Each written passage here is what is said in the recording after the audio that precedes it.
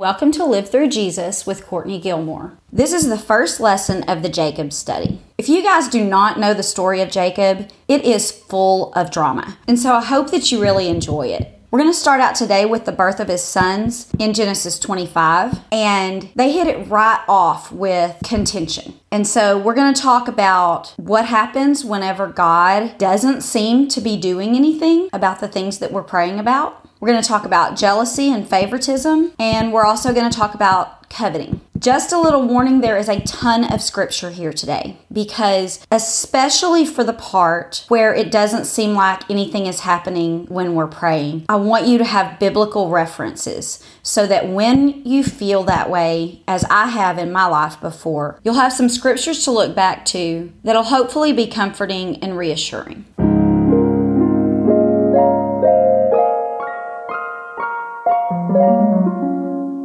Now, just as a quick side note, I'll be reading all the scripture references for you, so you're free to just sit back, listen, and absorb, or you can grab your Bible and read along. Most of the time, I'll be reading from the New King James Version, but if I switch, I'll let you know. At the beginning of each episode, I'll introduce the title, so if you want the entire study in writing, you can go to livethroughjesus.com and buy it for under $5. Each one will cover 2 to 3 months worth of episodes, and once you buy, then it'll be immediately available for download. In addition to a little extra studying, it also allows you the benefit of some charts and keyword definitions, but it isn't necessary. Okay, so let's get started.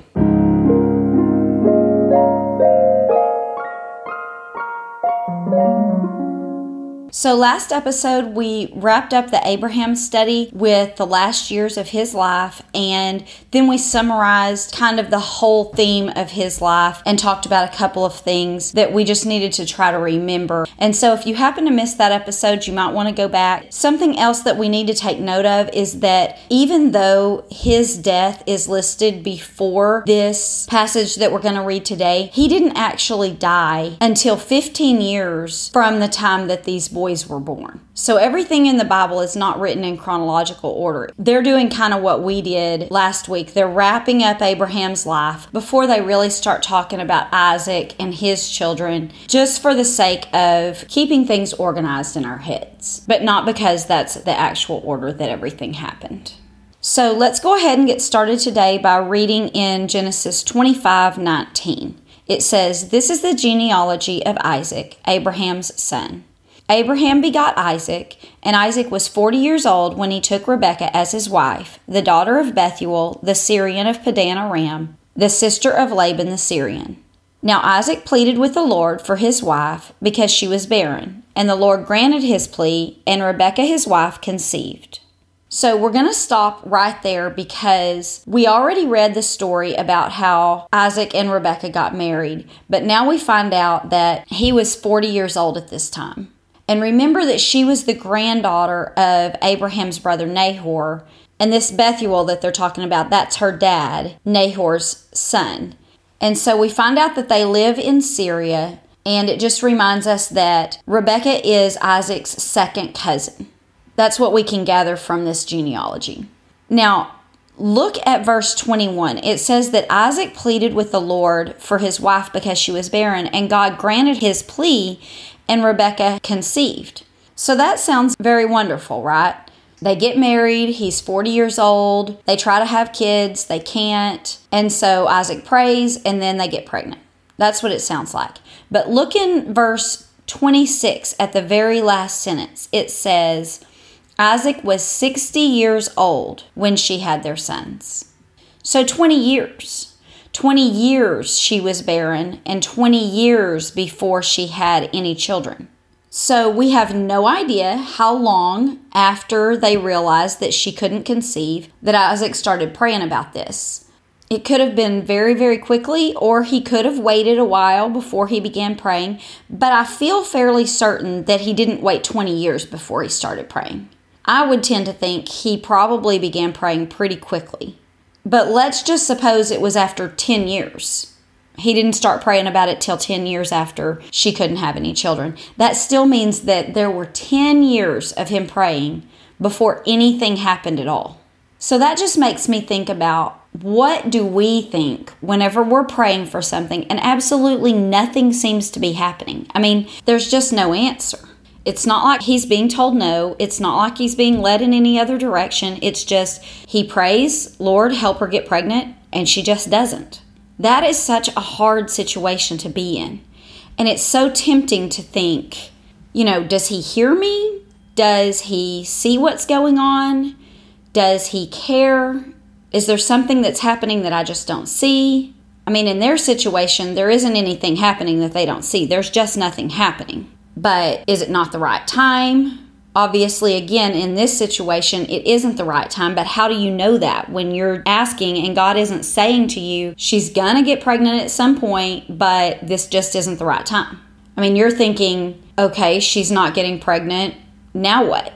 It's just so hard whenever we just don't hear an answer at all. It's just complete silence. So I have several verses here that I want us to look at so that when we are in this situation, when we feel like we're praying and God is saying nothing to us and we see no evidence that anything is happening, then these are verses that we can go to that will hopefully comfort us and give us ability to trust God and have a little bit of insight into what might be going on in His mind. So let's go ahead and get started by reading Psalm 94:9. It says, "He who planted the ear, shall he not hear? He who formed the eye, shall he not see?" So obviously this is talking about God because He is the one that created our ears and our eyes.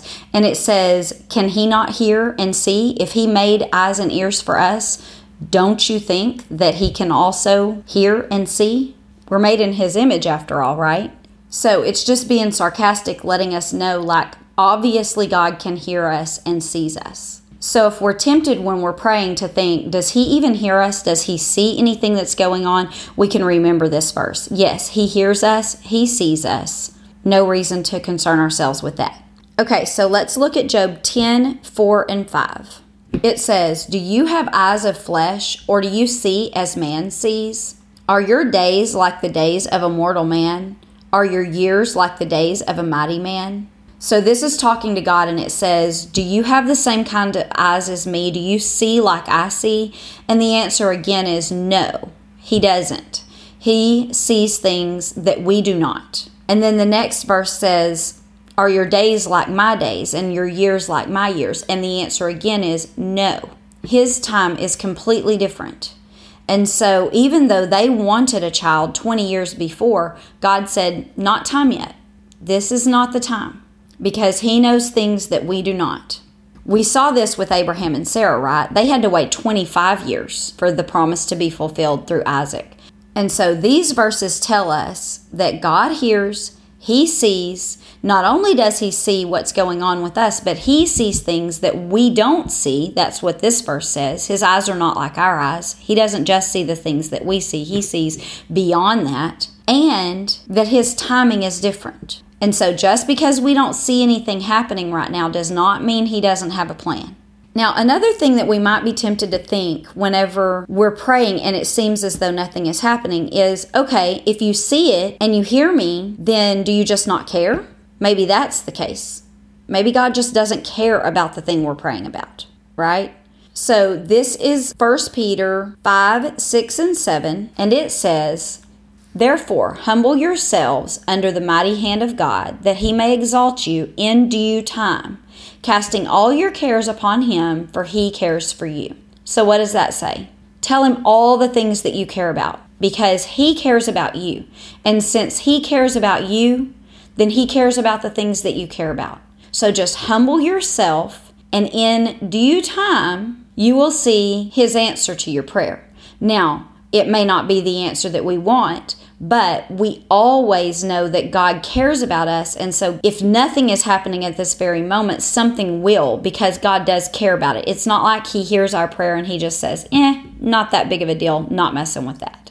He will answer it at some point. The answer may be no, or the answer may be a different way than what we anticipated, but the answer is never going to be, I don't care about that. Listen also to Psalm 27:13. It says, I would have lost heart unless I had believed that I would see the goodness of the Lord in the land of the living. Wait on the Lord, be of good courage. He shall strengthen your heart. Wait, I say, on the Lord. So the psalmist here is saying, I would lose hope except for I really believe that I'm going to see your goodness in this life here on this earth. And we do, right? We always see God's goodness on this earth. And so even if we feel as though God isn't answering us right now, we don't have to be hopeless because we know that God is good and we know that He's going to show us His goodness. So we just have to wait and have courage and strength and trust in Him. So if nothing's happening right now, it will. Now let's look at Philippians 1:6. This says, being confident of this very thing, that He who has begun a good work in us will complete it until the day of Jesus Christ. So this just reminds us that if God did start something in our lives, if we know that something is from the Lord, and then all of a sudden this progress just stops, then we know that He will complete it at some point. It just apparently isn't the right time, because if God starts something, He finishes it. That's what this is saying. And so we know in this situation that God started a promise in Abraham that He told Abraham and Isaac would be carried out through him. And that promise was that the whole nation would be blessed through Abraham and Isaac, and that they would have as many descendants as the stars in the sky and the sand on the seashore. And so Isaac has to have children in order for that to happen. God started that work before Isaac was ever even born, and we know that He will carry it to completion. And we don't always have promises like that from the Lord, but we do see things that we know are from Him. And so we can rest assured that if He started something that we know is from Him, that He will complete it. Listen to Psalm 62, 5-8. It says, my soul, wait silently for God alone, for my expectation is from Him. He only is my rock and my salvation. He is my defense. I will not be moved. In God is my salvation and my glory. The rock of my strength and my refuge is in God. Trust in Him at all times, you people. Pour out your heart before Him. God is a refuge for us. So this tells us to wait for God like the last verse did, but it also tells us that our expectation of an answer can be through Him. We can expect that God is able to fulfill His will here on this earth, and He is able to take care of His children. And so really, truly, only He can do that. We want other people to be able to help us, and sometimes they can, but we can only expect that God will always be the one that's able. He's the one that's our rock. He's the one that saves us. He is the one that defends us. He's the one that preserves us. He's the one that we can run to. All of those things. And so we can always trust Him. We can run to Him. We can tell Him all of our problems, and we can expect that He hears us, He cares about us, and He will answer our prayer at some point, and we just have to wait on Him. Now, again, I do not always believe that He answers our prayers in the way that we want them answered, but that's actually what we want anyway. He's still answering our prayer. He's just doing it in a different way than what we may be asking Him to, but that's good because we're not God and He is. So listen to this. This is in Romans 8, beginning in verse 24. It says, for we were saved in this hope, but hope that is seen is not hope. Why does one still hope for what he sees? But if we hope for what we don't see, we eagerly wait for it with perseverance. That's what they had to do, right? They had to hope for the thing that they don't see. They have to hope for that baby when they see absolutely no evidence that it's ever going to come. Because if they hope for something that they already know, if she's already pregnant, then no reason to hope, right? But if we don't see it, and we put our hope and faith in God that way and eagerly wait for it, knowing and believing that God is going to answer us in some way at some point, then we can persevere. Now listen to this part. It says, likewise, the Spirit also helps in our weaknesses, for we do not know what we should pray for as we ought, but the Spirit Himself makes intercession for us with groanings that can't be uttered. Now he who searches the heart knows what the mind of the Spirit is, because he makes intercession for the saints according to the will of God. And we know that all things work together for the good of those that love God and are called according to his purpose. So what this tells us is sometimes we don't know how to pray. We think we're asking for the right thing, but we're not. And so the Spirit takes our prayer and intercedes on our behalf, because he not only knows what we want, but he also knows what God wants. It says he makes intercession for the saints, which is us, according to God's will. And then that verse 28, it says he will work those things together for our good whenever we love God and we're called according to his purpose. So what the Spirit does is he takes our prayers and he says, you don't exactly know what you're praying for. So I know what God wants, and I know what you want, and we're going to work all of that out in order to do what God wants and still be for your good. That's what I'm going to do. So we have to trust that God is doing that. If it says right here that we can hope in him and we can eagerly wait for our answer with perseverance, because we know that the Spirit is going to intercede for us and that God's will is going to be done while also working everything together for our good, then we're okay, right? Last verse on this subject, Romans 5:3-4. It says, not only that, but we also glory in tribulations, knowing that tribulation produces perseverance, and perseverance character, and character hope. Now hope does not disappoint, because the love of God has been poured out in our hearts by the Holy Spirit who was given to us. So we know that if we have to wait for things, if things are hard, it says that we can glory in that, because, when we have to persevere, then we develop character, and that character gives us hope that can't disappoint us, because when we hope in God, we'll never be disappointed. So I hope that those are several verses that if you feel any of these ways that I have felt before, where it's like, does he see me? Does he hear? Does he care? Is he doing anything? Is there anyone that can help me? All of those types of things, that you will be able to look to these verses and remind yourself that yes, he does see, he does care, he is able, you can place all your hope in him. It's just that it may not be his time, or it may not be his way. And so we just have to be patient, we have to trust him, and just keep praying and knowing that he has our best interest at heart, along with his will. Okay, so let's go ahead and continue reading in Genesis 25 and find out what happens after Rebekah gets pregnant. This is in verse 22. It says, but the children struggled together within her, and she said, if all is well, why am I like this?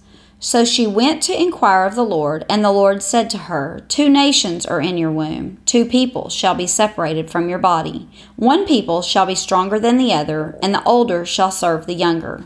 So when her days were fulfilled for her to give birth, indeed, there were twins in her womb. And the first came out red. He was like a hairy garment all over. So they called his name Esau. Afterward, his brother came out, and his hand took hold of Esau's heel. So his name was called Jacob. Isaac was 60 years old when she bore them. So the boys grew, and Esau was a skillful hunter, a man of the field, but Jacob was a mild man, dwelling in tents. And Isaac loved Esau because he ate of his game, but Rebekah loved Jacob. So these boys were fighting before they were even born. And Rebekah must have felt horrible, because she went to God asking him what in the world was going on. And this is the first record of a woman praying to God. It's not her husband on her behalf, but she herself went to him. And God explained that she was going to have 2 sons. And he gave her even a little more information and said that the older one would serve the younger. So Esau was born first, and he was red and hairy all over. His name meant hairy. And Jacob was born immediately after, and he was holding on to his brother's heel. And so they called him Jacob, which means supplanter, the one that is trying to get the other person's position. And so from the very beginning, Jacob was fighting for the position of firstborn. It's giving the picture of him grabbing a hold of Esau's heel as if he was trying to pull him back to allow himself to be born first.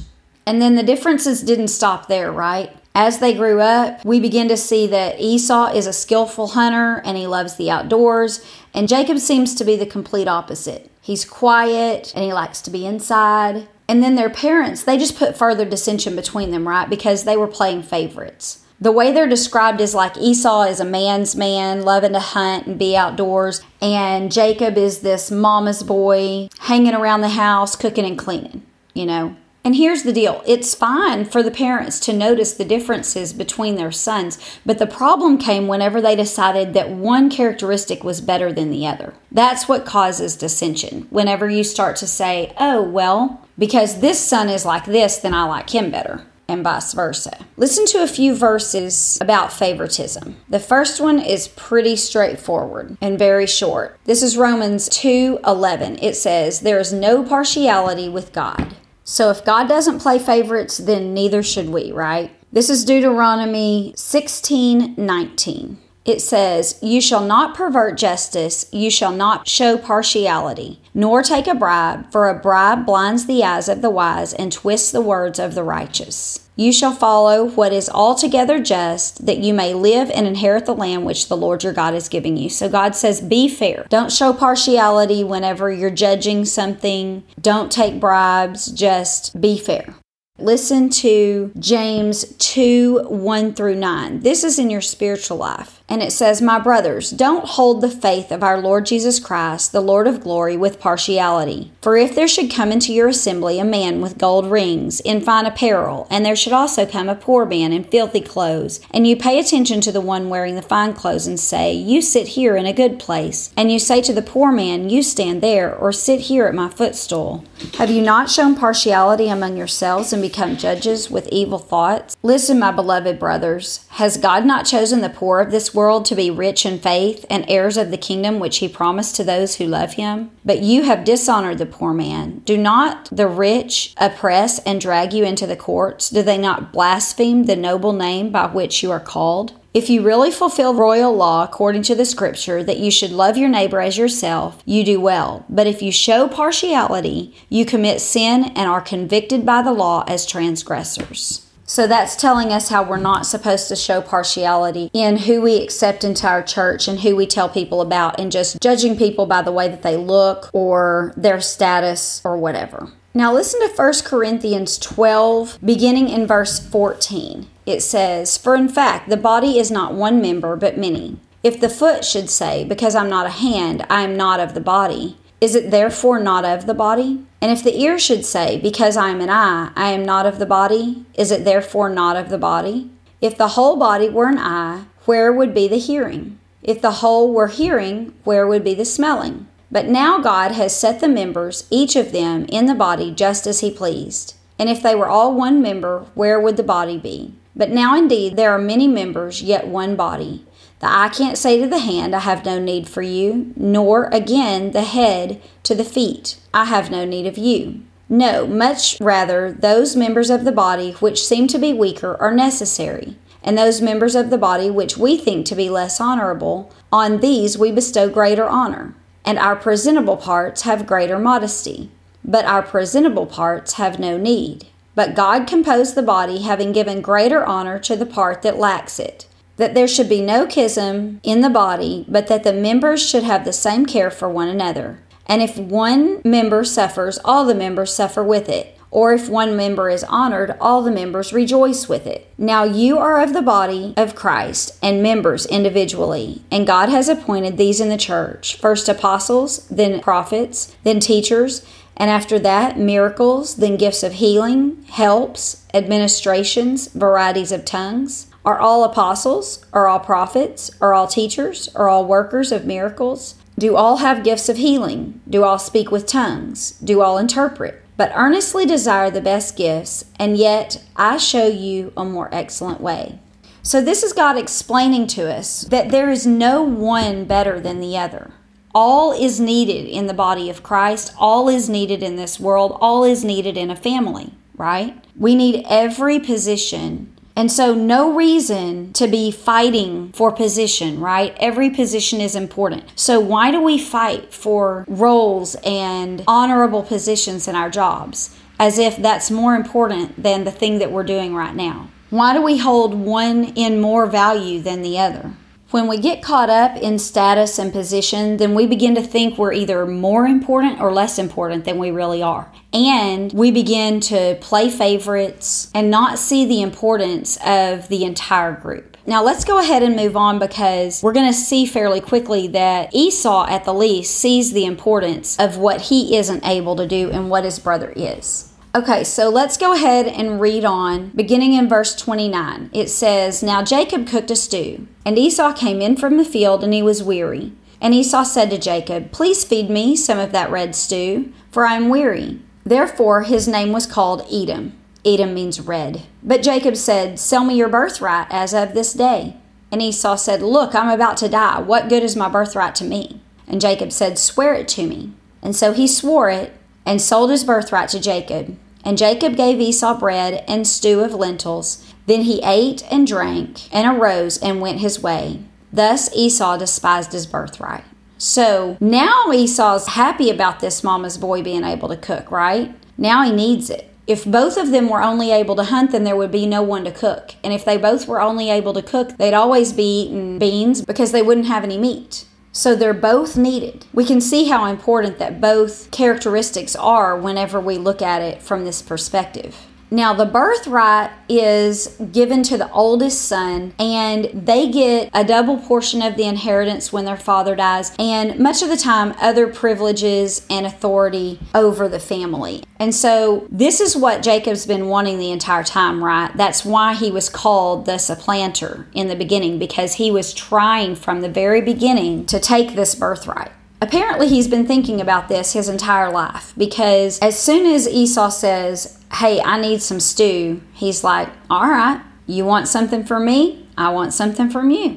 Obviously, this is not a fair trade, but Esau was desperate and Jacob was willing to take full advantage of that. And so this just shows another difference between the boys, because Jacob was very thoughtful and methodical and completely willing to capitalize on his brother's weaknesses. And Esau was just living in the moment, acting without any thought of the consequences or the future.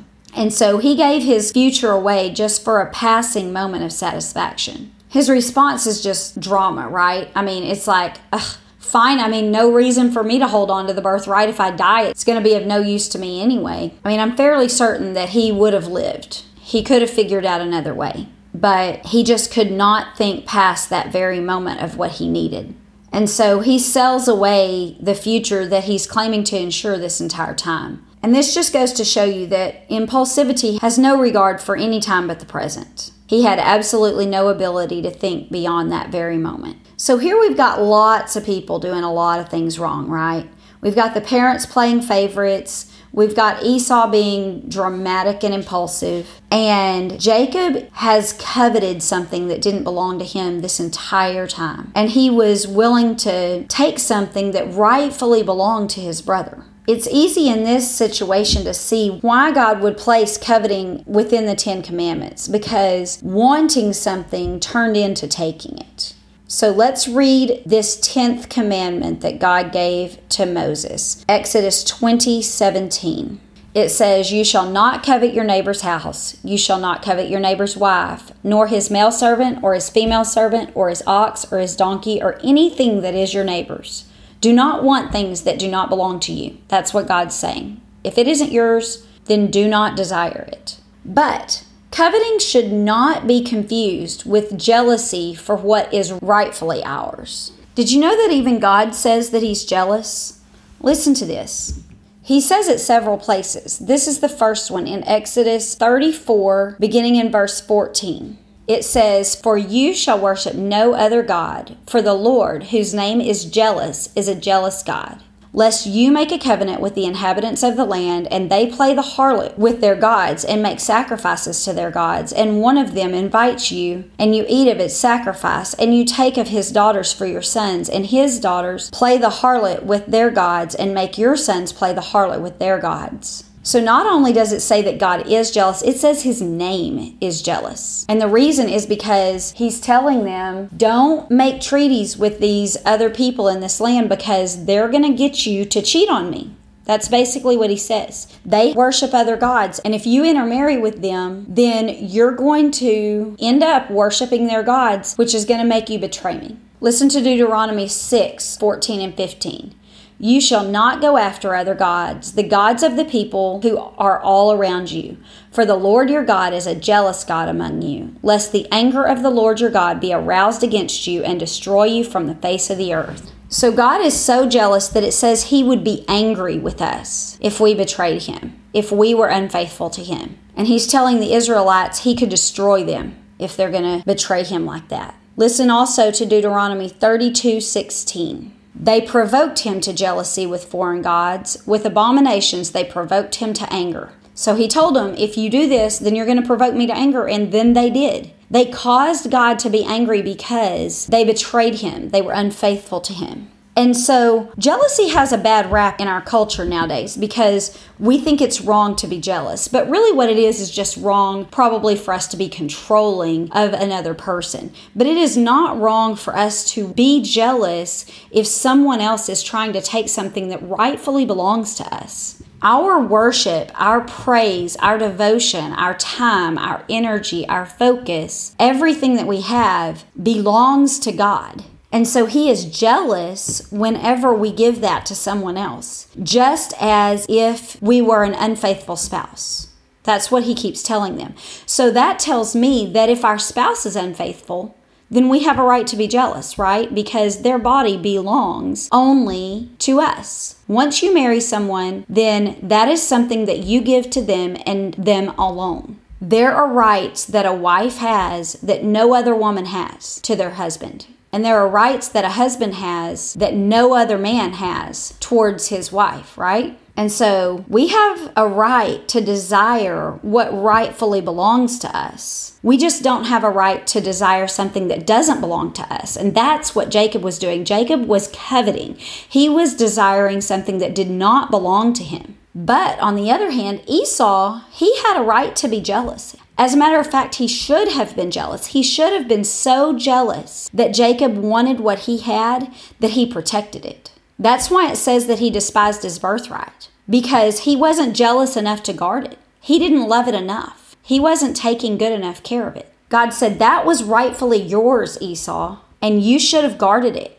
You should have said, no, that's mine. It belongs to me. It does not belong to you, and you will not get it. You will not get it for any reason. Providing that he didn't love it enough to take care of it, then he hated it. That's why it says he despised it. So we have to be careful of mixing up those two words. There are things that rightfully belong to us and we should guard them. But we also should not desire things that do not belong to us. That is so important to God that he included it in the 10 Commandments. So that's all we have today. Next week, we're going to talk about an incident that happened with Isaac and Rebekah before we move back to the boys, where we'll focus pretty much the rest of this study. So make sure that you subscribe so that you don't miss that episode. If you've enjoyed this, please leave me a 5-star review and leave comments wherever you're listening. You can also email me. My email address is Courtney@livethroughjesus.com. Thanks and have a good day.